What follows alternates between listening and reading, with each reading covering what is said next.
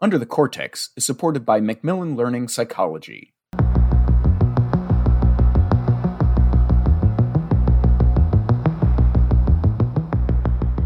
Can what we know about an object change the way we see it, or the way we feel about it?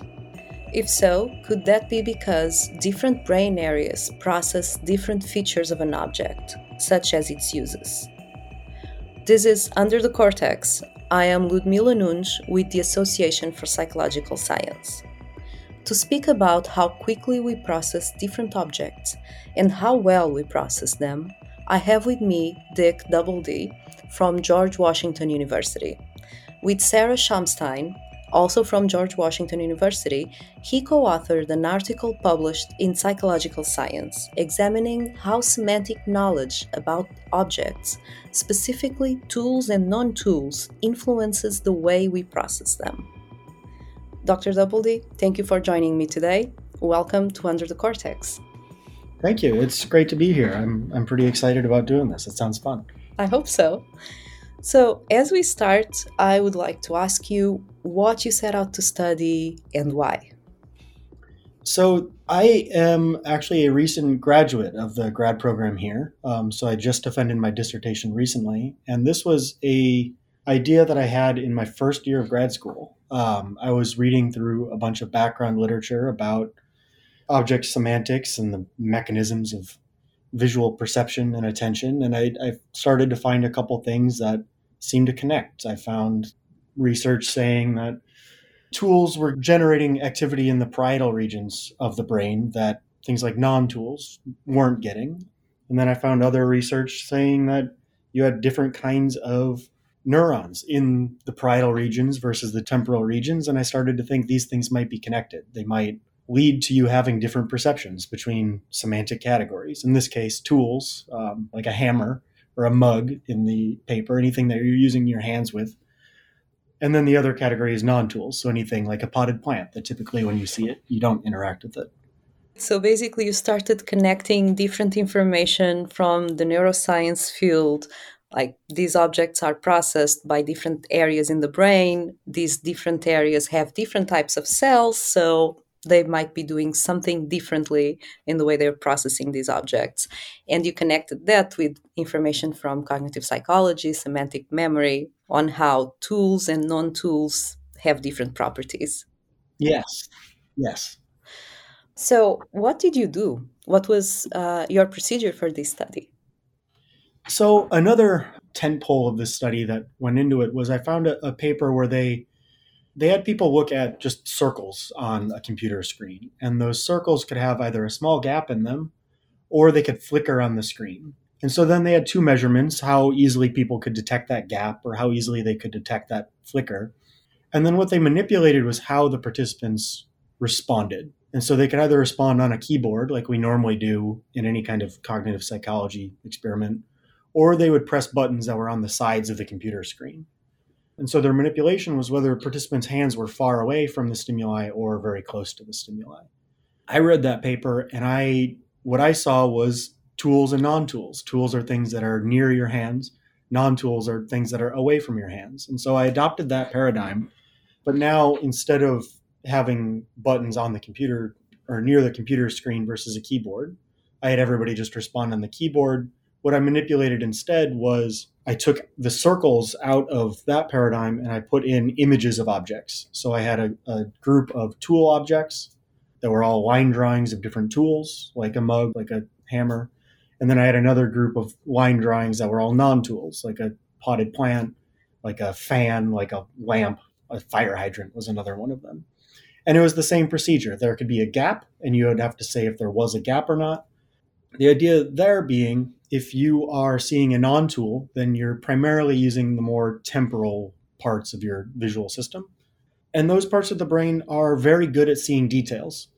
And so we hypothesized that if you have a lot of activity there, because you see a non-tool, you should be a little bit better at seeing details. You should be better at detecting the spatial gap on those objects.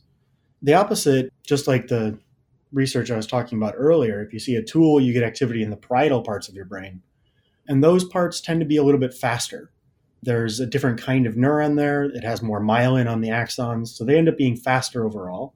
The prediction with that was that if you see a tool, you get activity in the parietal, you should be better at detecting the flicker of the object when it flickers on the screen. And what did you find?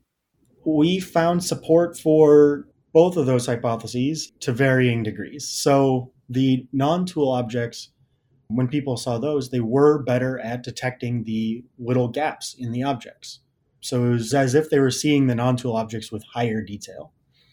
We didn't originally find the same thing with the flickering on the screen. So when people saw tools, they weren't better at detecting the flickering. Through a couple experiments, what we ended up finding, though, is when we went from a detection task, like does the object flicker or does it not, to a discrimination task, how fast is it flickering, people were faster at reporting whether it was a short or a fast flicker when they saw a tool object. So just like when they saw the non-tools, they were a little bit better at details.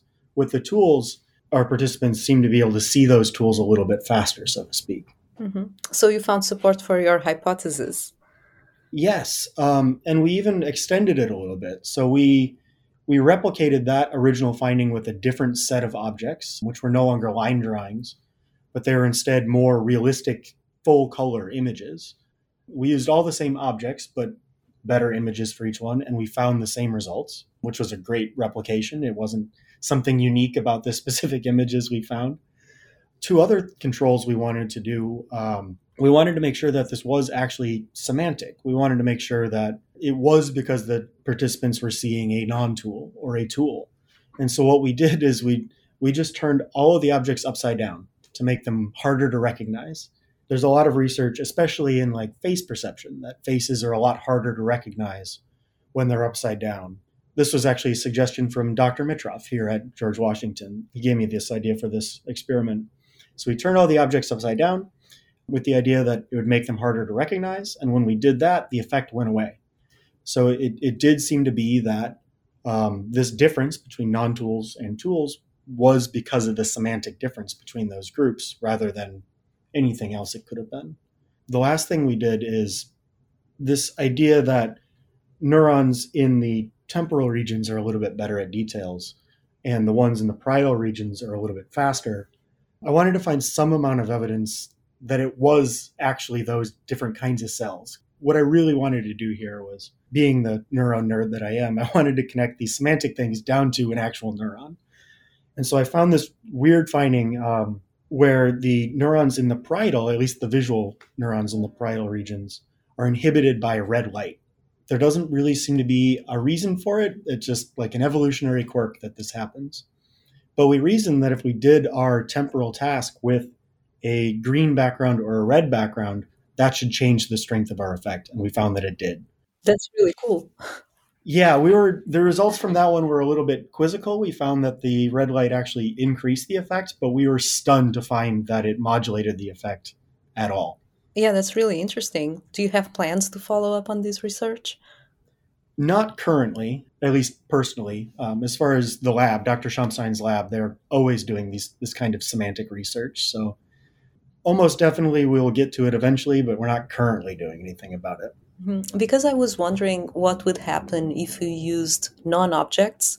So basically things that could be an object but don't actually exist, so there's no semantic knowledge about them, or even using other categories, because here you used objects versus objects, but tools versus non-tools. Or if you use objects versus, for example, animals. Yeah. So these were both ideas that we had. In late 2019, early 2020, we were planning a virtual reality experiment where we would take unknown objects, like Greeble kind of things, and we'd train participants to either interact with them in VR or not, and then see if we could generate this effect. Then, obviously, we couldn't do that study. And then the animal question is something that we haven't considered looking into it more deeply, but it's always been a question that's been in the back of our heads, because another thing that the lab would study, and I've done some research on this too, is the perception of object size. And there are papers from Dr. Kunkel's lab showing that you use different parts of the temporal cortex to perceive smaller objects versus larger objects. And then animal objects, like animate objects, were always neither of those. They're just kind of situated in the middle. And so that's always been a question in the back of our heads, like animals aren't really tools, but they're not really non-tools either. You're going to interact with them more than a potted plant, but probably less than a hammer. And so I've always been curious about that, but we haven't looked at it. Yeah, I'm really curious about that. I think you should look at that. Okay, I want to hear about how we might apply these findings to people's lives, but first, we need to take a short break. It's never been a more exciting time to join APS. APS membership gives you free access to a growing number of webinars and virtual events to help you advance your career, exclusive opportunities to contribute and share your science, reduced registration rates for 2 scientific conferences, and so much more. Ready to join a community dedicated to advancing scientific psychology? Visit member.psychologicalscience.org to learn more. And we are back. You're just telling us about the relationship between object categories and cognitive processing. Can you think of any practical implications of this research? Yeah, so this was a question I struggled with for a long time because I just like to talk about cells, and that's kind of how I got into this. But what we've come to realize is that I think this has some real implications for enhanced displays. So the first thing that always comes to my mind, even though it's not really a thing anymore, is like the Google glasses where they would pull up things. But now we're starting to use virtual reality for all sorts of different things and pulling up different kinds of information that you would need in whatever environment, like Iron Man in his helmet. And so for these sorts of augmented displays in things like driving or in surgery, something like that, these sorts of perceptual differences are going to be fairly small. If you see a bunch of tools in that display, you might be a little bit faster. If you see a bunch of non-tools, you might be a little bit better at spatial details. But in an environment such as surgery, where small spatial details are super important, or in an environment like driving, where reaction time is super important, those little differences can add up, especially at like the societal scale. So I think this and other research like this, like if we start to do these studies on how we perceive animate versus inanimate objects, or if we can train an object to be a tool or not, I think that's going to have real implications for how we are presenting information as we further incorporate it into our devices and our fields of vision. So implications not only for the user, but probably also how these environments and virtual reality and artificial intelligence are being designed. Absolutely. And also the artificial intelligence thing, like as you get more and more into cog psych, you start to realize that we see things because they give us the opportunity to do different things in our environment. And so by understanding how these sorts of semantic categories fit into a human head and how we connect those to possibilities for action, I'm not a computer scientist, but I feel like that could have applications for how we're programming things like AI and robots too. That's exactly what I thought when I read your study. I'm also not a computer scientist, but it's a real translation of how we use things onto how they're mapped onto our brain. And it seems like a very small difference, but that matters. Right. And these are differences that exist for a reason. The parietal cortex is largely about connecting things like vision to action.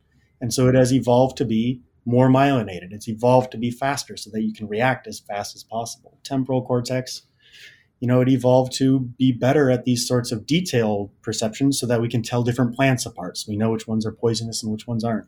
And it's the kind of thing that fascinates me. Yeah, that's really interesting. This is Ludmila Nunes with APS, and I've been speaking to Dick Dubbelde from George Washington University, author in an article on how what we know changes what and how we see. Thank you so much for joining me today. Absolutely, and thank you for inviting me. This was great, and I'm glad that people are interested in this article. And if anyone is interested in reading this study or learning more, please visit our website, psychologicalscience.org.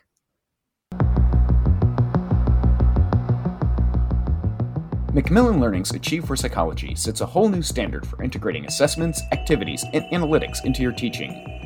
One way Achieve does this is through new goal setting and reflection surveys. Pre-built and easy to assign, these surveys help students define and attain their own personal goals for the class, while giving instructors insight into each student's academic skills and emotional well-being. The goal setting and reflection surveys are just one tool in Achieve's suite of reports and insights, and another example of how Achieve goes well beyond just delivering first-rate class-to-class course materials. For a preview of Achieve for Psychology, go to macmillanlearning.com/psych sessions